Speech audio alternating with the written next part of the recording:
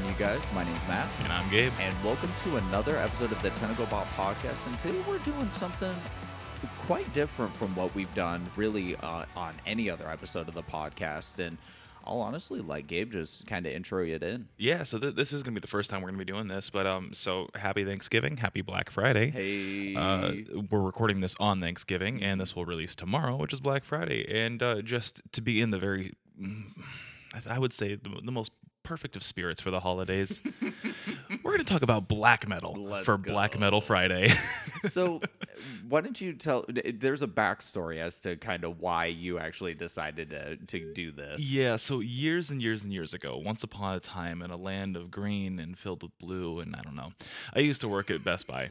And at Best Buy, I had to work Black Fridays, naturally. Yep. And I would have to be there roughly like around 2 to 3 o'clock p.m. on Thursday because they would open on Thursdays, and I don't know, it was a dark time. Yeah.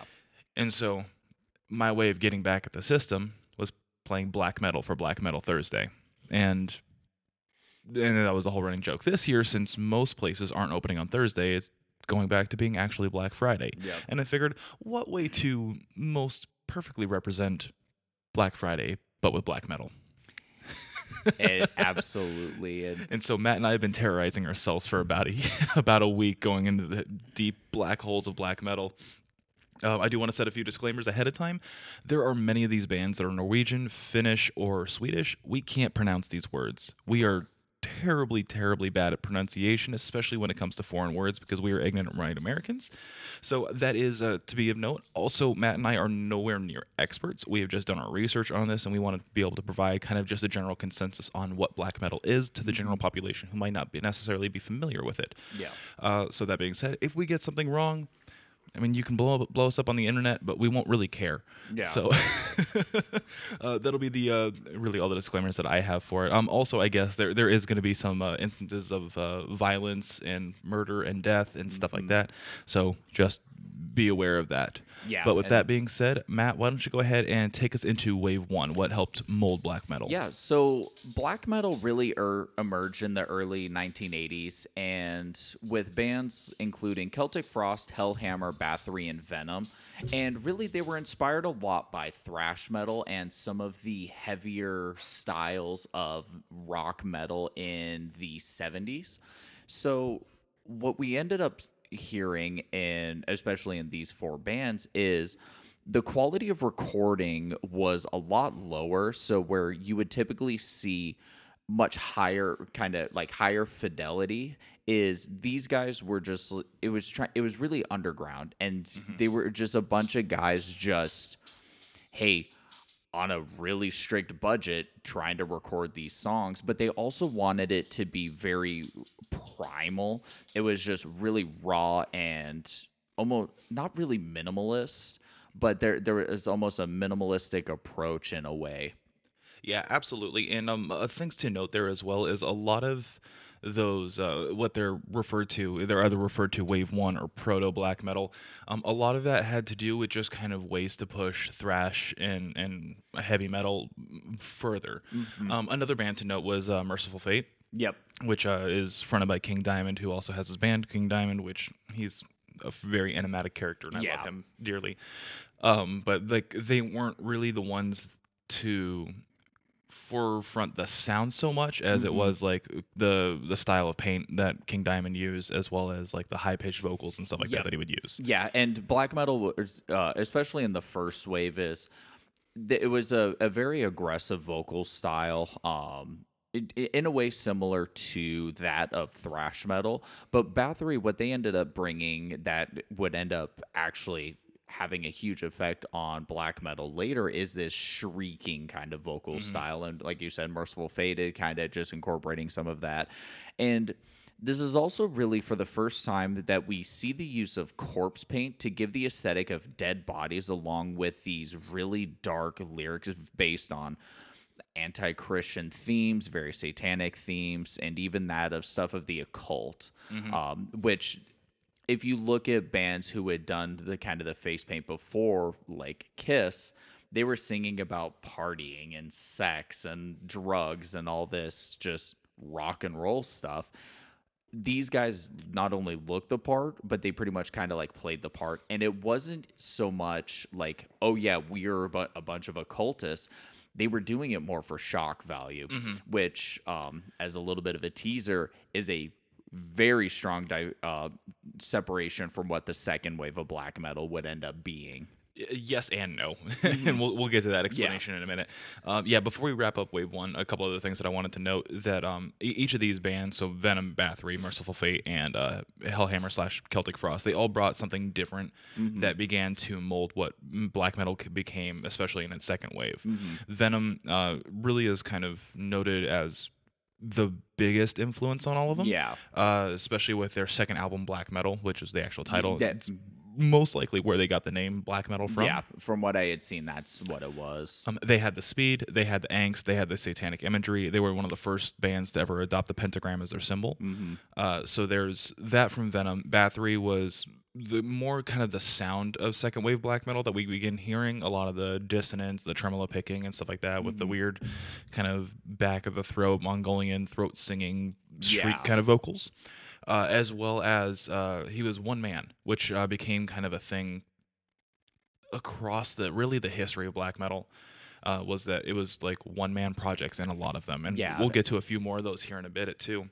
And Merciful Fate, as we had said, they had the corpse paint and the high pitched vocals, and Hellhammer / Celtic Frost. Hellhammer was I forget if it was like an EP or an album, and then it was turned into Celtic Frost, but they kind of had a lot more like the dark, heavy, brooding lyrics and stuff like that.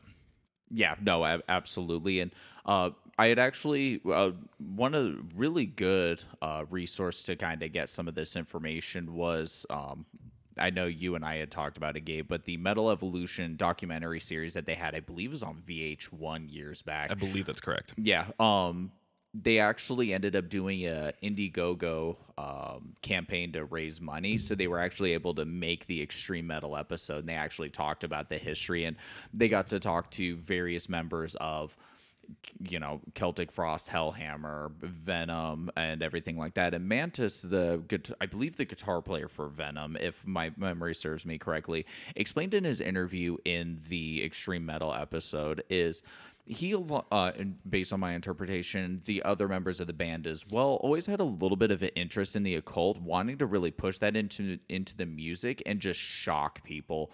And there was just a lot of shock value that was kind of in that early black metal. And again, there was that interest, but it wasn't just like we eat, breathe, and sleep occult. Yeah, absolutely. From there, we go into the second wave, and the second wave was really, I would say, just kind of driven and forefronted by the band Mayhem. So Mayhem is mayhem. So it was comprised of a few different members. It was constantly rotating, but two of the biggest members that were coming out of Mayhem were their frontman Dead and the guitarist Euronymous. They both have Swedish names or Norwegian names.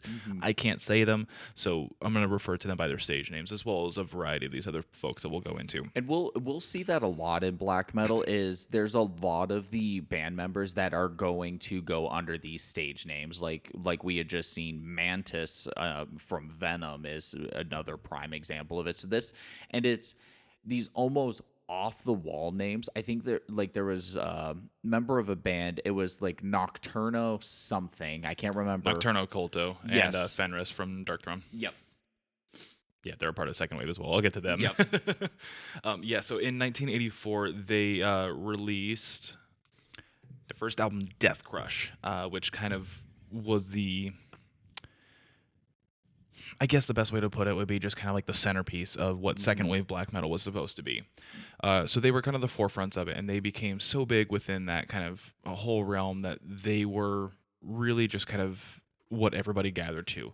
So in the second wave, we also see projects like Burzum, Emperor, Darkthrone, Satyricon, Gorgoroth, Dimmu Borgir, as well as like Immortal and a bunch of other ones. But everything really centered around Mayhem.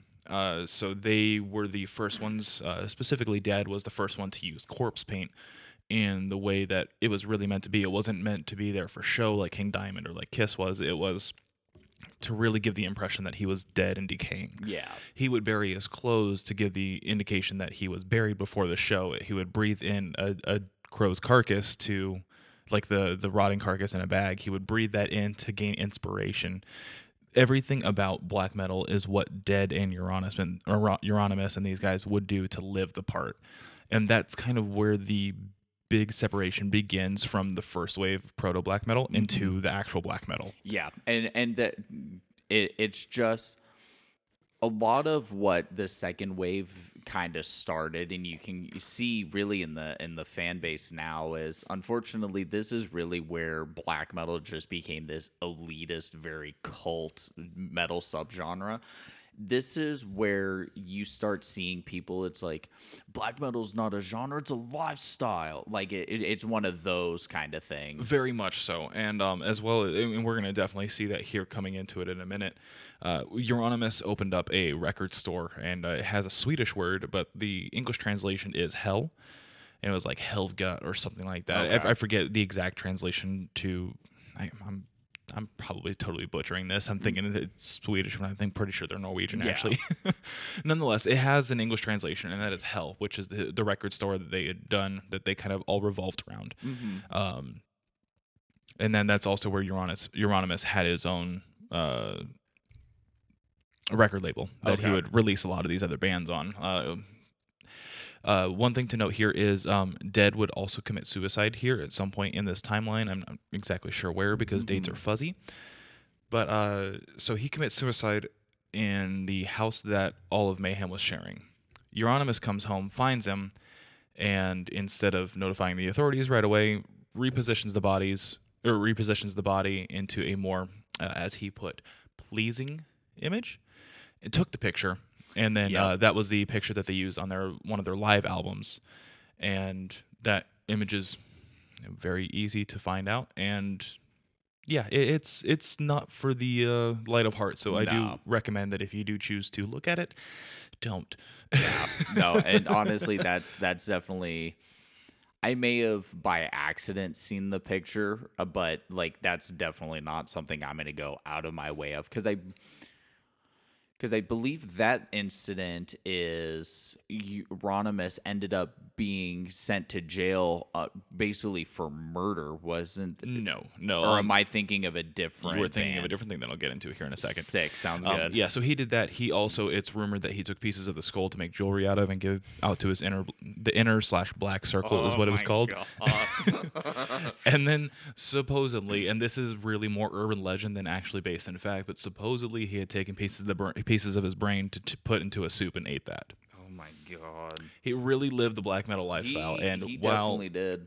Everything he did was bad, I know you can't fault him for it. I can't even say that. Honestly, like he pretty much makes every other black metal fan look like posers. Like, no, absolutely. and like that's kind of what it all becomes. Like everything around the second wave, like if you are such a diehard black metalist and everything, you just don't compare it to what the second wave did, because not only all of that, the second wave in the inner/black circle is what they called it, of the Hell record store, that was comprised of a few specific people. So that was comprised of like Burzum, Emperor, and members of Emperor, and members of not Dark Throne, Immortal. Okay.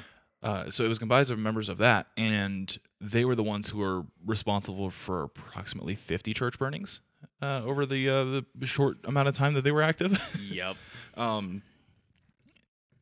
Yeah, so I guess I already brought up the Burzum here, so we'll go ahead and go into that. So that's the one that's known for murder. Okay. So Burzum used to be a part of Mayhem, came out and did his own stuff, and he was one of the solo artists that we saw, like that was kind of like a span off of Bathory. Yeah. So he was one of the one-mans. He was supposed to be signed on to Euronymous' label that he had created through the Hell record store, and apparently he claims that Euronymous was talking to his closest friends, saying that he had plans to torture and kill Varg Vikernes, who is Burzum.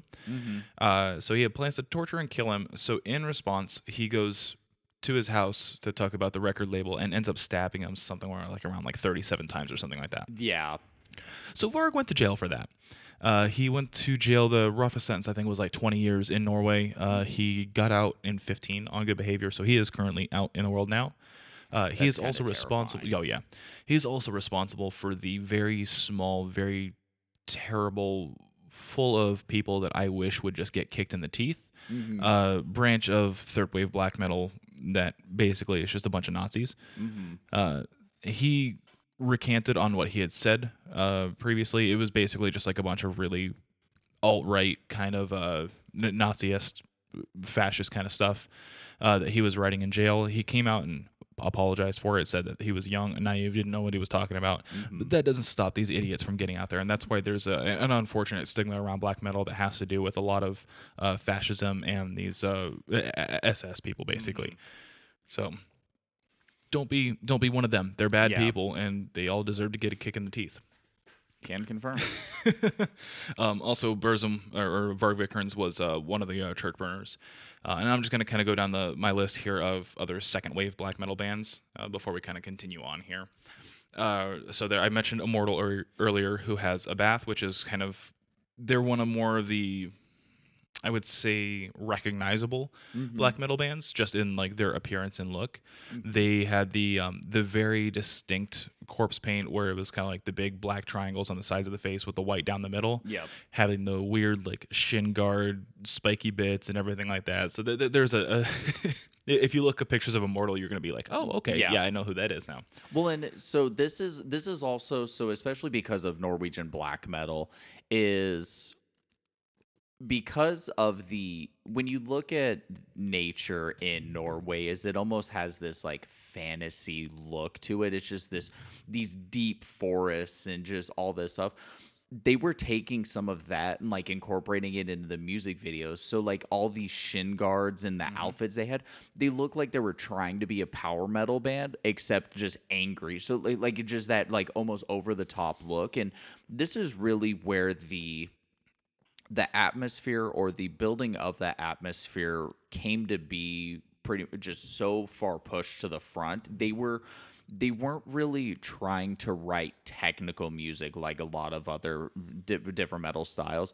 These guys were going for a certain atmosphere. They were focused. So one of the, I guess I probably should have brought this up at the top of the show, but one of the big differences of black metal and its counterparts like death metal and thrash metal was exactly that desire, more for the atmosphere, for the feeling, for the emotion of it, instead of the technicality and just the lack of show, I guess, would be the best way to put it, of death metal and of thrash metal. So like it's very atmospheric and in a way almost theatrical, because there's this like, and theatrical is not the right word.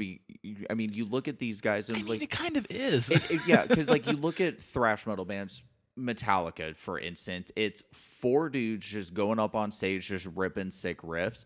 You go and you look at death metal, and it's 4 to 5 dudes just sitting there ripping really, really fast music. And then you go over to black metal, and it's these dudes just painted up, and there's, these big, almost extravagant looking kind of set pieces that they're using for these shows.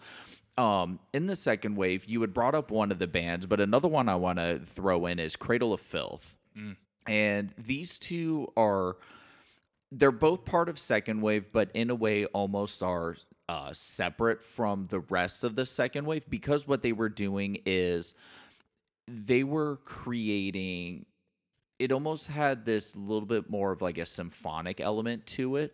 And Dimmu Borgir was one of the first bands to incorporate synthesizers in black metal, so it adds this very grandiose sound to what's already this kind of dark, kind of dreary sound. So it's almost a contrast that seems to work really well. Cradle of Filth ends up being it's a more palatable black metal, which a lot of the true cult people really weren't a fan of, because like, it's not underground, it's big and popular. That's not what it's supposed to be. It's supposed to be underground. It's supposed to be gross. Yeah, it was supposed to have sounds like it was recorded on a broken cassette. It was supposed to have these grainy, disgusting filters because they hated the style of black metal album covers. Yep. Or sorry, excuse me, death metal album covers. They hated the fact that these guys would just get up there in camo shorts. They just wanted to see everything to be as heavy and brooding and really about image, and then the music came second to the image. Yeah. And yeah, like I don't really have any other way to put it there. Like, Yeah. they were focused on the image and the feeling and the emotion behind what they were portraying, and then the music came as a product of that. Yeah, and I And- think there was an aspect of black metal was kind of in contrast to death metal in a way, because death metal and black metal did kind of start around the same time, or at least the groundwork was definitely laying for both styles. Is the black metal artists kind of looked at death metal and it's like, no, they're just playing fast to play fast. Like there's nothing really behind it. The focus was on the technicality instead of the emotion. Exactly. And then that was a really big driving force between the separation between the two. Yep. The other thing, just I don't mean to kind of interrupt you. Oh, you're good. With second wave, this is also, it's a very, again, this is just where black metal as we know it just became what it was. Look up at, and I can't remember the name of the album. You may actually know this, but there's a Dark Throne album, and it's one of the most famous album covers. Transylvania Hunger. Yep. And it's just this dude in corpse paint, and it's just this terrible grainy photo, and that's the album cover. And that's exactly what black metal bands were doing. It was just this dude in the dark woods, this grainy photo, and that's the album cover. It's just so minimalistic and just spooky. Yeah, when I said at the top of the show that we went down the holes of black metal, oh my God, we went down the holes of black metal. We did. It's rounding out second wave here. A couple other things I do want to mention. Emperor, one of its members, Faust, who also has a name that I can't pronounce. He is also a murderer. Some guy came up drunk, and Faust said that he was definitely gay and looking for something, and so he decided to take him into the woods and kill him. That's, Yeah. to quote Letterkenny, I don't think that's PC, bro. No, it's not. So there's the murder of Euronymous by Varg Vikernes, and then all the church burnings really kind of portrayed black metal to be this terrible, horrible thing to the media, and that's how they gained media coverage, was by the actual shock value of what their actions were, Yeah. instead of what they did on stage. And that's kind of where a lot of the true black metal kind of comes into play. It's not something that I recommend. Don't go down committing arson. Don't go down committing murder. Go down fighting the establishment by protecting the whales or something. Punk rock. Anyway, yeah, no, I'm a punk at heart. So anyway, Ihsahn is also somebody we mentioned here before on the podcast. Ihsahn is the frontman of Emperor, and he was the one of the. He does like a lot of I'm totally blanking on it, the symphonic stuff that's incorporated in a lot of metal. Most recently, he was a part of Trivium's last album, because both Ihsahn and Matt Heafy are extremely good friends. Oh, that's awesome. And so he was the one who had done the orchestral parts of that album. Really? Which is Dude, that's super cool. so dope. So he's a genius. The rest of the members of Emperor aren't really great guys. Yeah. And Faust and I forget the other member. They were also a part of those church burnings. Dark Throne, notably, has not really had any trouble running into the law, except for like one arrest, but that was like part of a protest. It doesn't really count. But that is composed of Fenris and Nocturno Culto. They're pretty good guys, honestly. One of them's elected to city council at this point. Good for him, man. I mentioned these guys earlier, Satyricon and Gorgoroth. They weren't really a part of that initial second wave, but they were, I would say, more in between the second and third wave. Yeah. Where they weren't really, they weren't a part of any of the activities and the things that were going on within that inner circle and the black circle. But they were still notable enough, and they're still both really good bands that I would recommend checking out, especially if you're looking to get into second wave without getting into some of the other stuff. Yeah. And I think it's a little bit more palatable, I guess would be the best way to put it. even like early Behemoth is kind of wedged in like second wave, but a little bit of third wave. And they've kind of kind of fluctuated around in their sound, but like early Behemoth is pretty strong in the actual black metal itself. Correct. And then last but not least, you mentioned this before, but Dimmu Borgir deserves another mention here. Both of them and Emperor were purveyors of really symphonic black metal, which kind of became its own genre afterwards here in the third wave that we'll go into in just a moment. They were not really considered, they're not considered black metal apparently really anymore by true black metal elitists, but their roots are undeniable, and I feel like that's just worth mentioning here. They were still a part of like that main second wave. I was trying to remember this and I wasn't able to find any information, but I recall for some reason is Dimmu Borgir was in some hot water for a while about something that one of the members had done. Did you find anything on that? I'm sure it was mentioned in some of my research. However, I just don't remember it because there's so much hot water that these guys were in. Yeah, honestly, there really is. Funny enough, I was actually looking up black metal stuff. I found out that some kid burned down either a church or just some building, and apparently was a black metal fan. So guess what I found in that article? The history of black metal. So this is neat. Yeah, no, it's unfortunate. Now the main church burnings that happened that were like the 50 churches or so in Norway, like that was the big ones, but still from time to time there are some true black metal elitists that'll go down and burn a building or burn down a church or something like that. It pops up in the news every once in a while, at least every couple of years. People not making good choices, man. Precisely. Then from there we go into dark wave, wave 3 of black metal, which is kind of really the era that we're in now. Wave 3 is really constituted by I would say variety pack of black metal, because we have so many different modes and explorations of what new wave black or second wave black metal was. Things like black and death metal. We have folk black metal, atmospheric black metal, symphonic black metal, Norwegian black versus Swedish black. There's DSBM, which stands for depressive suicidal black metal, which is exactly what it sounds like. Yeah.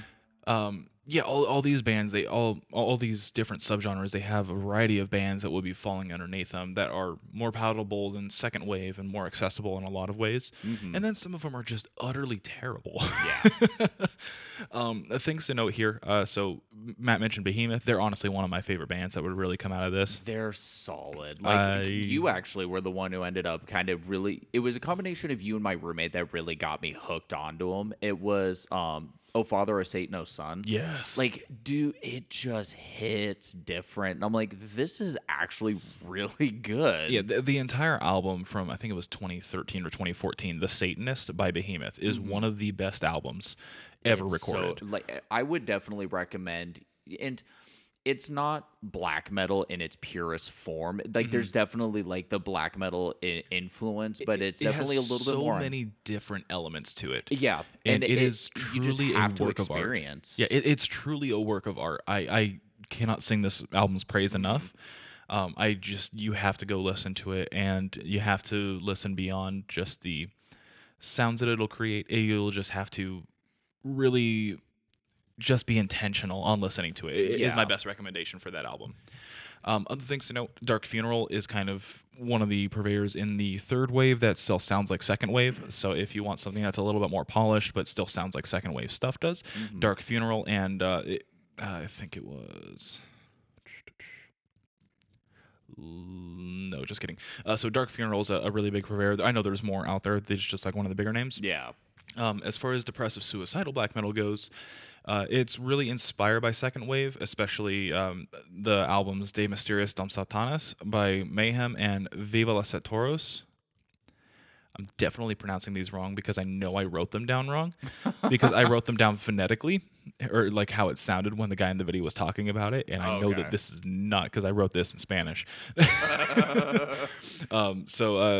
Vis la Set Toros is done by Burzum. Both of those had really more of that kind of the DSBM lyrical style, and that's really kind of the fall into that they go in. Right. So instead of having the occult and satanic imagery, they really fall into more just misanthropic and really depressive kind of lyrical content. Both of these bands, two bands that would encompass this are going to be bands like Leviathan and Xastor. I have no idea how to spell Xastor. It looked like an X, but I can't read these logos, man. honestly, like black metal and death metal and grindcore and all the stuff that's kind of stemmed off of those three, you're just in for a bad time. I'm sorry. Yeah, you're in for a headache if you try and read any of Yeah. this. Atmospheric black metal. I don't really have any specific recommendations on that one. Like, just look up atmospheric black metal, and you're gonna find easily like $300 worth of music. Oh, and that's absolutely. just off of a quick Google search. Yeah. And so, as you were talking about some various different subgenres that have kind of come out kind of in the third wave, is you brought up like the black and death metal. We've also see even now black and deathcore, with, to go back to bands we've talked to you about here on the podcast, Carnifex and Lorna Shore. So we're seeing in those situations, Carnifex a little bit more than Lorna Shore, but we see some bands are doing kind of corpse paint kind of look, so more on the Carnifex side, or in Lorna Shore's side is they're bringing a lot of the technicality from deathcore, but they're also still able to bring in the atmospheric, kind of bringing in that really dark, eerie rawness, but also like the symphonic elements that we also get, and they're just kind of bringing that all together into one piece. So the aesthetic itself really, it was technically already done before with bands like Kiss and Marilyn Manson, but they ended up kind of finding a way to use that paint to express a different image and kind of tell a different story. They use it to define the genre instead Yeah. of just being a gimmick for them. It while being a gimmick, it was still just kind of more of a definition of them. Yeah. Like, you weren't black metal unless you had the corpse paint, unless you had the terrible sounds and you had the terrible grainy pictures. Oh, let's record the guitars, but we're going to use a bass on a really bad speaker. Do do do do do. Yep, basically. And it's the fact that the genre itself has had such an impact on metal as a whole is really cool to see, and especially after finding a lot of this information about black metal and kind of seeing it's like, oh, that's why they're doing that. Oh, that's the black. Oh, like you start kind of understanding a little bit deeper and just kind of seeing like the elements of it and these different places. And I thought it was pretty neat. Absolutely. A few other notables to mention here. There is folk black metal. Ulver, which is from Norway. That's Ulver, because I could read that one. And then Panopticon, which is U.S. based, and he incorporates like a lot of bluegrass into his stuff, which is That's actually really it's neat. super neat. It sounds terrible, but it's super neat. Because I think Ulver's the same band that my roommate was actually showing me, and it was just like, oh, this is a folk song. Oh, now it's a black metal. Yeah, and yeah, they it's incorporate, just like, a lot of this Norwegian chant. drastic, and I'm like, this is really cool. Yeah, man. absolutely. We mentioned symphonic black metal earlier. That was inspired by Emperor and Dimmu Borgir. There's 101 different versions of those. We see that in 100%. symphonic death metal, symphonic black metal, symphonic black and death metal, and there's a variety of just symphony incorporated and orchestral Yeah. incorporated stuff. You can find that. It's a dime a dozen. And then the last thing really to talk about when it comes to third wave stuff is going to be post-black metal, or what's often called black gaze. So most notably, this would be a band like Deaf Heaven, Yeah. which kind of incorporates more just kind of like the shoegaze. Everything is really more lachrymose instead of angry or evil. So Deaf Heaven's the biggest one of that. There's also Alcest and Amazor. I think I'm saying those right. Question mark. Metal elitists hate this stuff. They think it's hipster black metal or it's happy black metal. Yeah. Honestly, if you like it, it's for you. If you don't, get away. Okay, nobody Yeah. needs that kind of hate. I personally like Deaf Heaven a lot. Sunbather was a fantastic record, and yeah, I recommend it. It's cool stuff.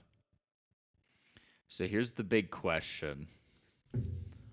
What's your overall opinion on black metal itself?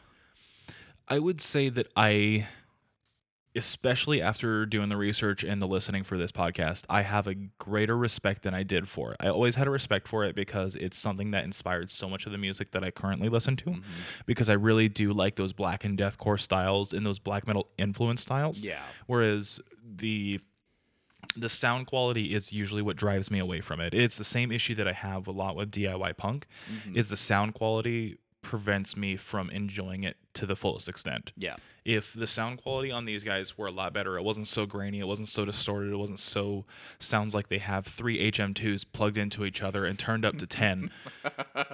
I think I would like this a lot more. The black metal vocal styles, there's a variety of them that range anywhere between like back of the throat Mongolian throat singing with screeches to just straight on cult screams. And I love the variety on the vocals on it. I love the speed of the drums, the speed of the guitars, the different weird dissonant things, the symphonic elements that they incorporate, the atmosphere of it. I love it all. Just the unfortunate nature of my personal enjoyment of things that are going to be a lot more polished and clean. Yeah. That being said, honestly, if I were to give black metal a technical rating, I'd give it a 5. Okay. Just as a whole. That's fair. So honestly, you and I are pretty much in the same boat. But going into this is I had listened to a number of different black metal artists. I couldn't tell you exactly who or what I had listened to in that, but because of how lo-fi it is, like as I've talked about on the podcast, I'm kind of a geek for listening to instrumentals just because it's stuff to digest. I mean, if you look at my top favorite bands, a lot of them are extremely riff driven. Lamb of God, Bless the Fall, Metallica, even to some extent Whitechapel. Also, just so I can throw in the beef in here and make sure that we at least have one argument in this podcast, Iron Maiden's still better than Metallica. Continue. So, like, as I'm listening to this just really grungy, grainy nonsense, I'm like, I don't what's the point? It just sounds like you're literally. It sounded to my untrained ears, if you will, it was just noise. But after doing the research and kind of digging into the influences for some of these bands and kind of understanding what the roots were, where they came from, as I started to really kind of find a charm in what they were doing, and it's not my favorite branch of the bigger metal theme or the bigger metal tree, but because, as you said, is the influence that it has had on bands that I listen to now is very much seen, and I have to give it. I have to respect what it's done, and if I had to give it a technical rating, I'd probably put it about a 4, and I think I'm gonna kind of not really use this as like throwing shade because unfortunately it's just what's happened, but the cultists and like the true elitists in the genre just really ruin it, and like people are going and like murdering each other to be black metal and they're burning churches to be black metal. Like, guys, come on. Yeah, exactly. And like there was a story that blew up a few years ago where some guy killed a member of a black metal band because he wasn't true cult and he wasn't a true Satanist, and like that kind of stuff is overboard no matter what genre you're in, whether it's black metal or even if like you're one of those people who is just a diehard Bieber fan or something like that. Like that kind of gatekeeping is not okay. No. Obviously, even to especially not extremes like murder and stuff like that, but just like that kind of gatekeeping to prevent people from getting into it because they can't understand it, or you won't allow them to be able to enjoy music in the way that they want. That kind of stuff isn't cool. Dude, and I think metal is the genre of music that gatekeeps the hardest. Absolutely, it does. And I hate it. Because it doesn't matter where you're at. Like, unless you're just like one of the scene metalcore kids who doesn't really understand how to gatekeep yet. Like, if you were trying to get into thrash metal, there's the gatekeepers there. Yep. Death metal, we're gatekeepers of deathcore kids. Obviously, black metal is a huge gatekeeper. Baby metal Black fans metal are the is worst. A gate. Black metal itself is a gate. Also, yes. Baby metal fans themselves are the worst. That sounds terrifying. Oh, yeah, no, it is terrible. When you have just like these 40-year-old dudes like defending these little Japanese girls with their lives, like they're ready to get in fights over the fact that you say that you don't like them. Dude, okay, so completely sidetracking, discovered recently and actually dug into a little bit of K-pop. It actually slaps, but that's a conversation for another episode. Anyway. Since we're on kind of a similar tangent, but Cool. Well, I'm going to whip the steering wheel back on track, and I'm Sounds going to go good. ahead and say that we're going to be finished up talking mostly about black metal at this point, and we're going to go ahead and move into our hidden track. Matt, why don't you go ahead and start us off today? so as of yesterday, at time of recording this episode, is Of Mice and Men dropped a new song called Echo. And it's not the best song that I've ever heard by Of Mice and Men, but what we're really seeing is kind of what Of Mice and Men is starting to lean into. In a way, it's very architectural-esque, where they're trying to take any of the heavier portions that they have and really just make it heavier than it's ever been. But in the choruses and the much lighter material, so a lot more of like the clean vocal focus stuff, is they're really starting to kind of build that grandioseness to it. So similar to the Architects record that we did a review for, where it seemed like every chorus was just this big, just fill a room kind of chorus, that's kind of what Of Mice and Men is bringing. I'm pretty excited for the new material. From my understanding, is this record that's coming out, I believe the date I had seen was December 3rd, along with an EP that they released last year, was all kind of recorded together or kind of written all together, and it's just been released in two separate chunks. And I'm actually really excited to hear the rest of the material coming out. The other thing I wanted to talk about, hey Gabe, Hey, Matt. remember Spirit Box? I do remember Spirit Box. Do you remember how obsessed I was with Spirit Box? I do remember how obsessed you were with Spirit Box. I found a new Spirit Box. Oh? It's Dayseeker. Okay, yeah. Guys, I'm So, backstory on this one from my angle here.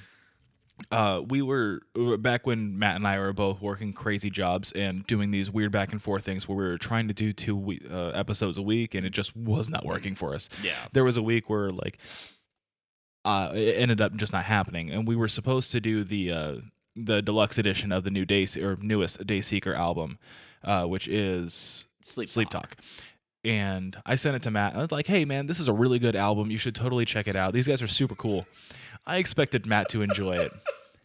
I did not expect Matt to basically become a fangirl overnight for these guys. You may continue now, Matt, but I was not ready for this. Dude, and I don't know what it is, man, but Rory, I don't know who blessed you with the vocal cords you have, but it's like putting a hot knife through butter. And so part of what really dug me down this rabbit hole is I was actually listening to Sleep Talk, and I was just jamming. I was like, I don't want to burn myself out on this record. I'm going to go and listen to their old stuff. So I found the deluxe edition of Origin. Dog. Oh my God. So if you guys haven't listened to the Sleep Talk Deluxe Edition, I definitely recommend it. But if you go back to Origin, you're gonna get punched in the face. Like Hollow Shell slaps. It lyrically is, it's rough. Just as kind of a spoiler, is they've got the main record itself, and the last song on the base record is called Never See the Sunrise. It's not from Rory's perspective. From my understanding, it's somebody close to him who unfortunately had to bury their child before she ever had the chance to essentially open her eyes. So I'm not sure if it was a situation of like a miscarriage or just a mishap that happened during the birth of the child, but ooh, it hits. They also include, if I recall correctly, 4 reimaginings.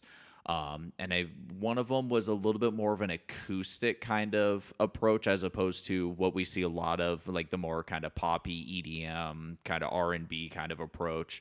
And then we actually get 2 covers by the band. They do Hello by Adele, which Rory doing the verses on that song is unbelievable. It feels fest.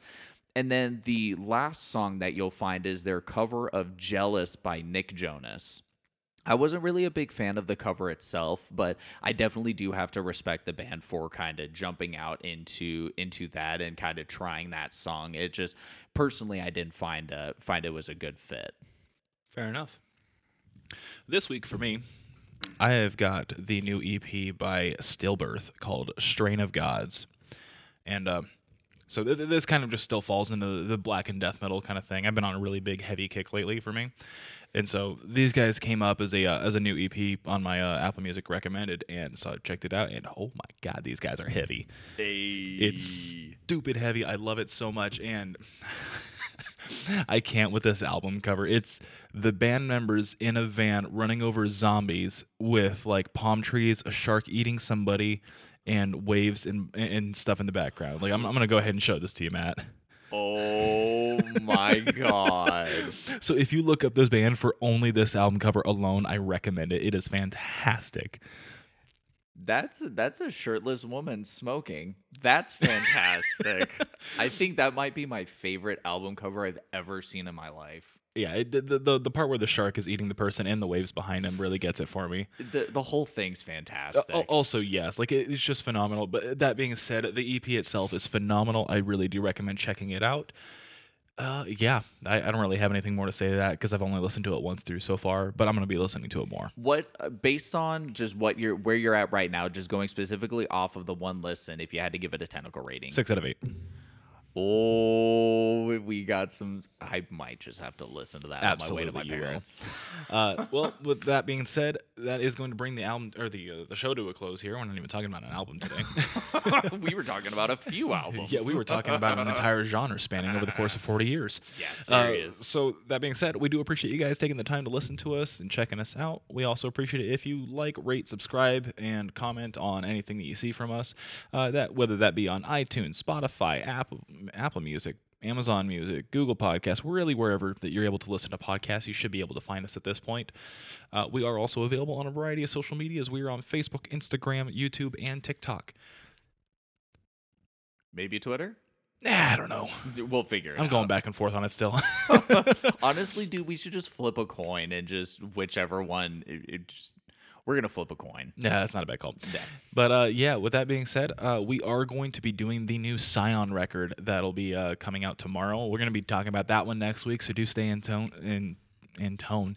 Stay in tune with that one because that's going to be a good record. I've been really hyped on this one for a while. This one's going to be insane. So for those of you who may not know, it's Howard Jones, who was formerly of Killswitch Engage and is also currently with Light the Torch, which we actually did a review of their record. Go check it out. And Jared Dines, the YouTuber who's done for a long time was just very memey like metal videos and is kind of pushed into a little bit less of the meme, but he's kind of trying to be a more respected musician. He's really trying to kind of lean into that. The 2 songs they've put out so far, phenomenal, unbelievable, phenomenal. Oh my god! Like I more than just myself, I've been just absolutely hooked on, and we're going to get to break that down. But you guys are just gonna have to wait a week, and until then, we'll catch you then. See you later. Thanks for listening to 2 idiots talk about things. Heyo.